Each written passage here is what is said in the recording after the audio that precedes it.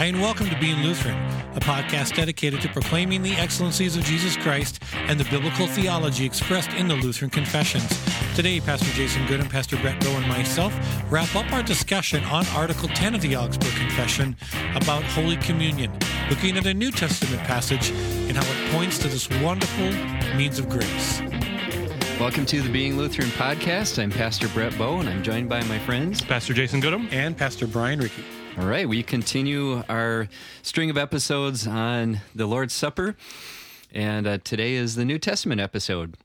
Yeah, we're going to be in a very straightforward passage, a not at all controversial section of Scripture. I can't imagine anyone will be offended by anything we do today. No, never. Revelation Never. 19. Yeah, good. Yeah. So, should I read it? Yeah. Okay. Yeah. What's up, Brian? Were you going to say something? Yeah. What there's to be controversial over, but yeah. Jesus comes again and brings those who are his home to live with him, and this is the result. And it's really a fulfillment of Psalm 23 and all of the other bridegroom imagery that we see all throughout the Scriptures. And it's a beautiful picture. I've said it before. I'll say it again. If your eschatology ends in panic and not comfort, you're doing it wrong. That would be a fantastic series of episodes for us to dig into that a little more. I would love to do a podcast Bible study series on the book of Revelation because it's my favorite book in Scripture.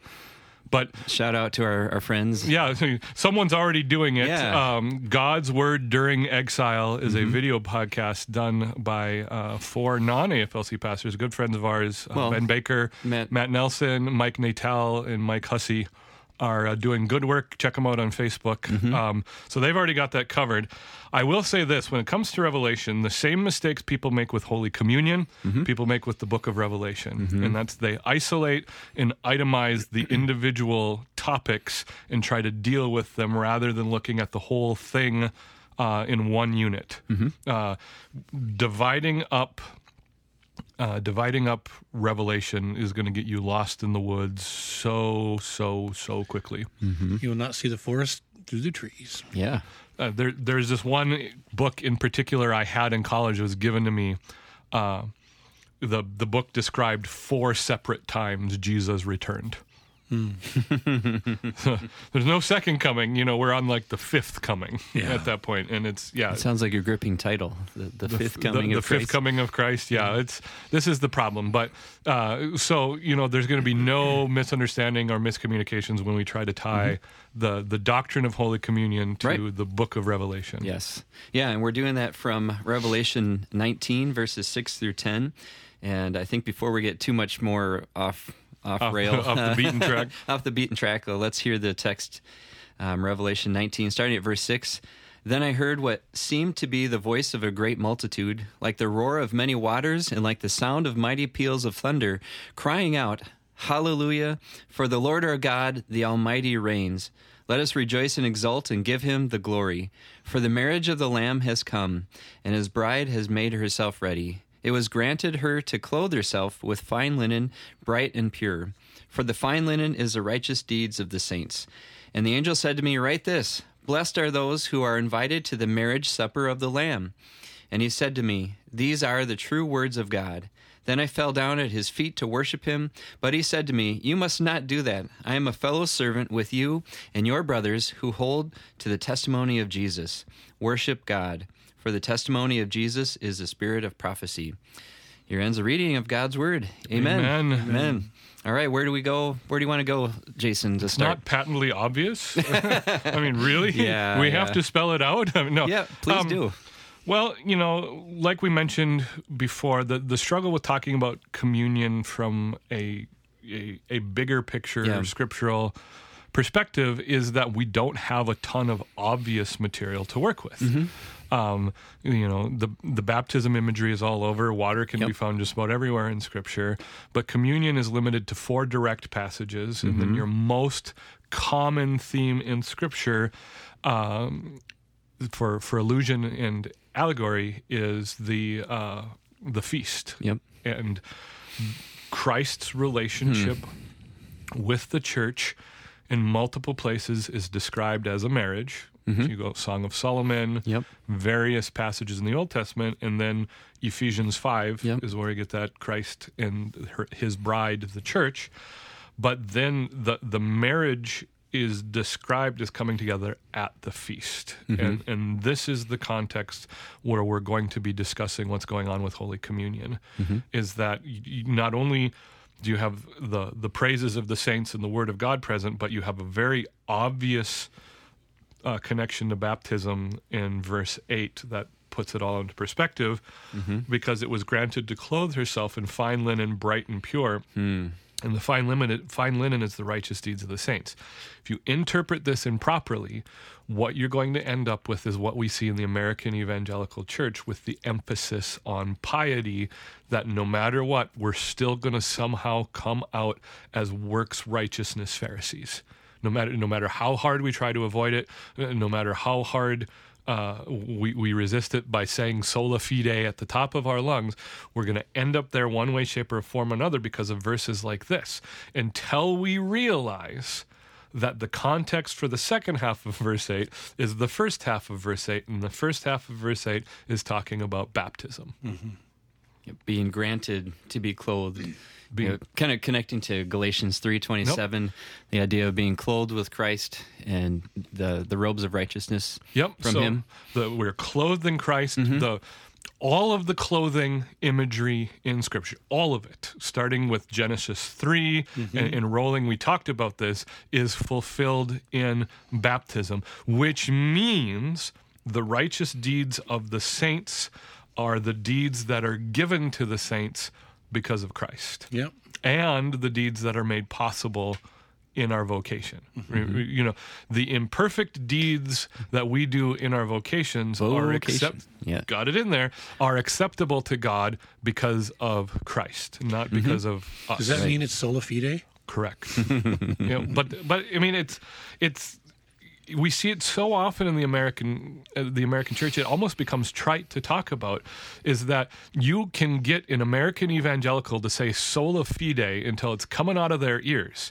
And as soon as you talk to them about the Christian life, it's works righteousness. We all become these navel-gazing fruit checkers the moment we start talking about righteousness.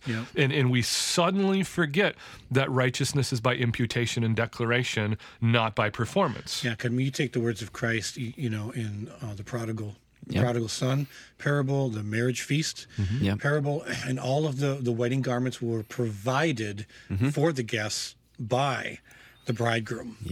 Which, to bring it, to make it sure this isn't an episode about baptism, the context for that then is that communion is the feast of the redeemed. But the proper use of our baptism is the preparation of our hearts to receive Holy Communion. You're daily walking in repentance, and you're daily receiving the forgiveness of sins, and that's your connection to communion, because communion is the physical application of the forgiveness of sins in, with, and under the bread and wine, body and blood of Christ. And that's where verse 9 comes into play, correct? Blessed are those who are invited to the marriage supper of the Lamb. And it's one of those things. This is where we don't want to play games like the Reformed do with the elect and the reprobate. Who is invited to the marriage supper of the Lamb?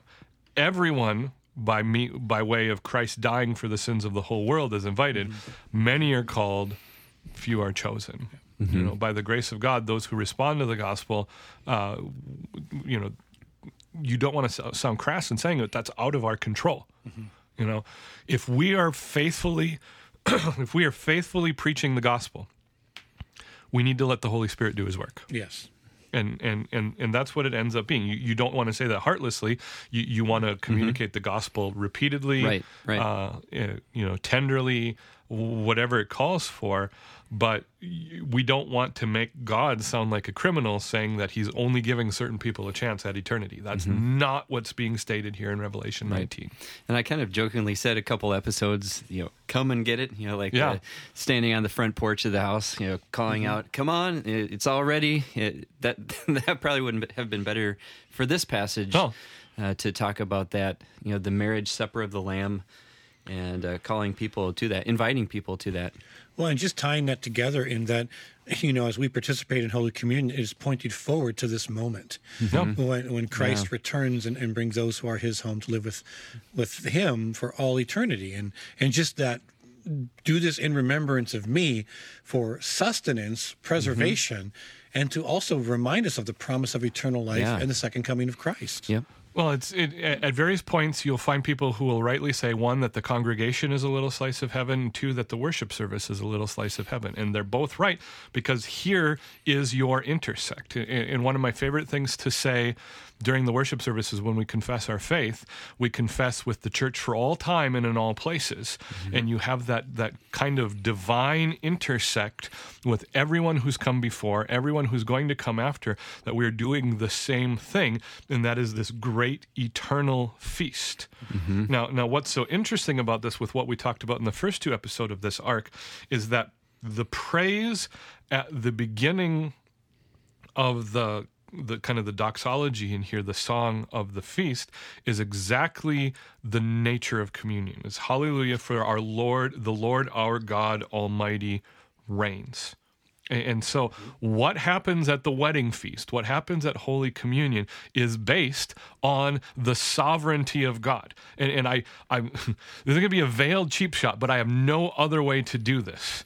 It is amazing to me, from an outsider looking in on the perspective of the Calvinists, that their entire system is based on the sovereignty of God, and God is sovereign over all things in every way, shape, or form, except when you get to Holy Communion. And then they suspend the sovereignty of God for that. And the Lutherans are like, no, look, the sovereignty of God right here. He's giving us his body and blood because he's sovereign.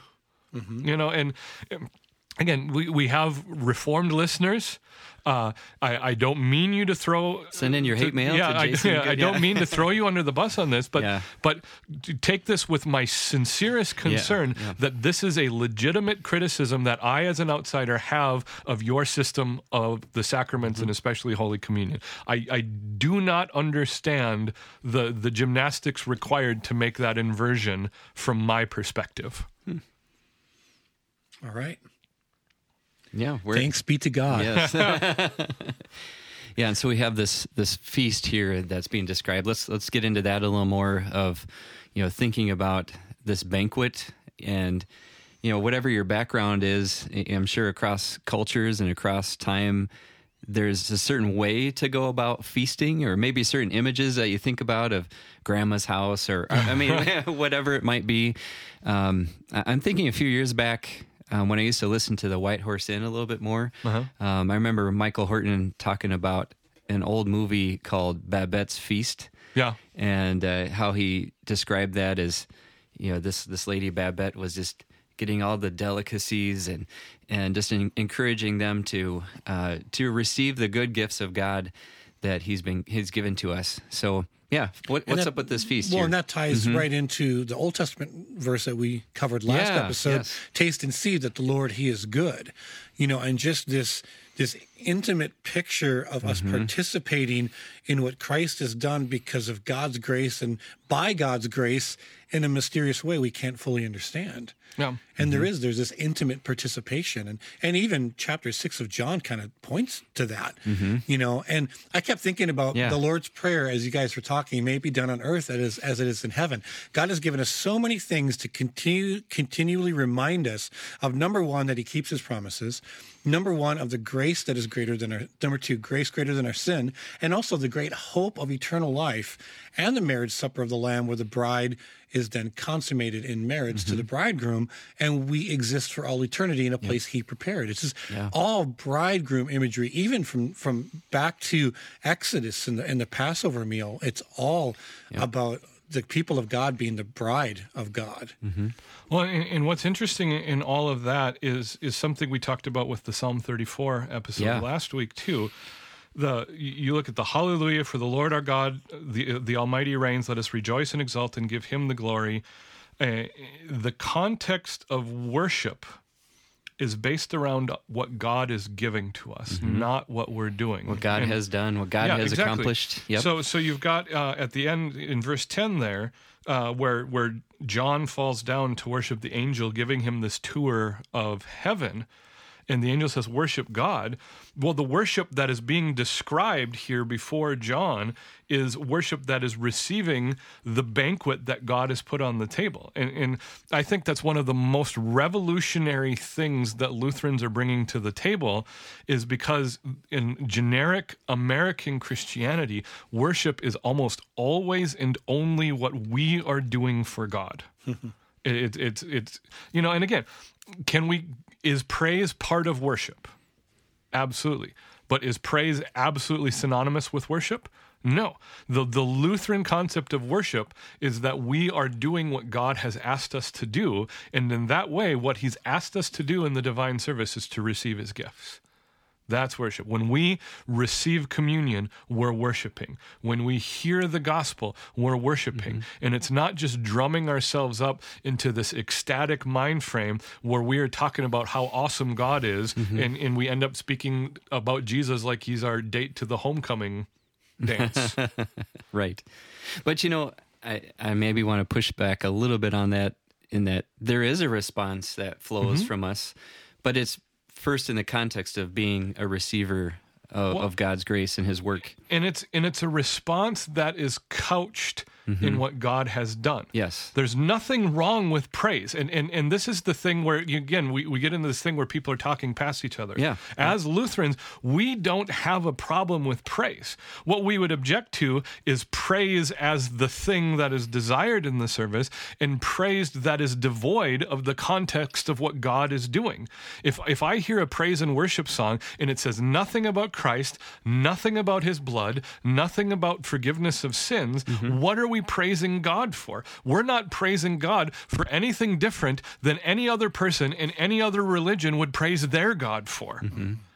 It's fine occasionally to praise God for being better than us, but that's a pretty low bar. It doesn't take much. But if we praise a God who is almighty, all-powerful, the creator of the universe, sovereign over all creation, but we praise God because that God is the one who put himself on a cross, that God is the one who experienced death in our place, that God is the God who rose again, that God is a God who is putting his body and blood on the altar among his saints so that they might be forgiven, that's praiseworthy. Well, and that's what we're celebrating, that banquet of grace that God has given. Banquet of grace. Oh, I love that. Yeah. And I was thinking about Isaiah chapter 7. Yeah. And I think a lot of the church makes the same mistake as Ahaz did. Ahaz put his trust in men, put in trust in his own efforts and in the military forces around him. And God's like, hey, you pick the sign. It can be as high as heaven or as low as Sheol. You pick it so that I can prove to you that I am with you and that I totally have your back. I'm paraphrasing. But then Ahaz shocked. Right. But then Ahaz is like, well, I don't want to test the Lord. Yeah. Yeah. And what a shocking thing. But then we get the greatest promise of all that comes out of that exchange in Isaiah 7. Therefore, the Lord himself will give you a sign. Behold, the virgin shall conceive and bear a son, and his name shall be called Emmanuel. Yeah. But what you highlighted, it has tremendous implications for what we're talking about in Holy Communion, because there is a difference between this prideful, false piety, false humility, and actual humility. And so you have this prideful, I want to be careful how often I go to communion because I know I'm really not worthy, versus, wait, I go to communion because I'm not worthy. And it's at communion that God washes over my unworthiness with his blood. Yeah. And I just want to say, from a personal experience standpoint, I just, was in a parish where we, celebrated Holy Communion every Sunday at the first service. And I never, ever felt that it became mundane or too ordinary. And we have talked about this before, where that's on the individual. Yeah. And I'm again in that same situation where I participate in Holy Communion almost every single weekend, except for the months that have 5 weekends in them. And I just think it's such a blessing to be a part of that.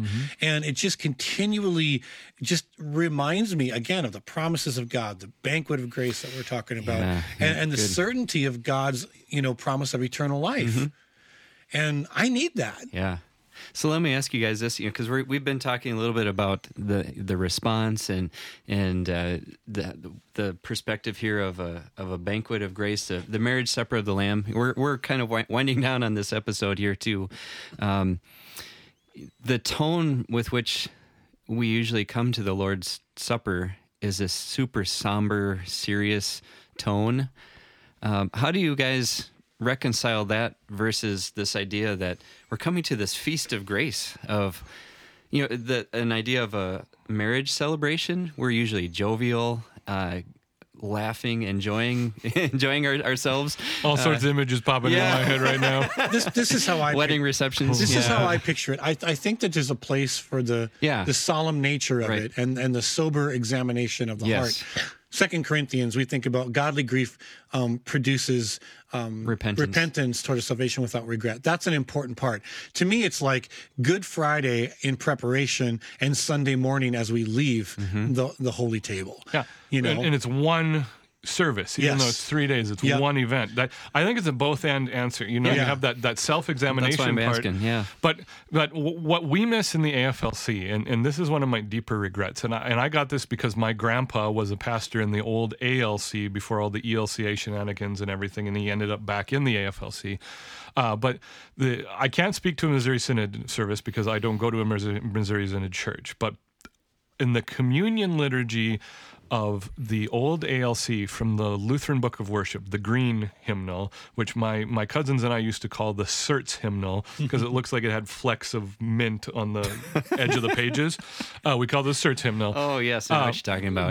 But the communion liturgy was this amazingly catchy song that was celebratory. This is the feast of victory for our God. Alleluia, alleluia, I'm off key. That kind of thing.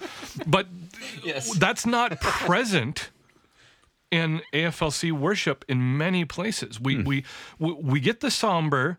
Yeah, we get Good Friday, but the resurrection part of thing is communion is the feast of victory.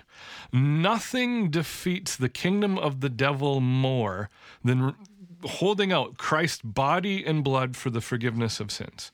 That is literally, figuratively, and physically what conquered the gates of hell. And that's how the joy of the Lord can be our strength, because he has won the victory.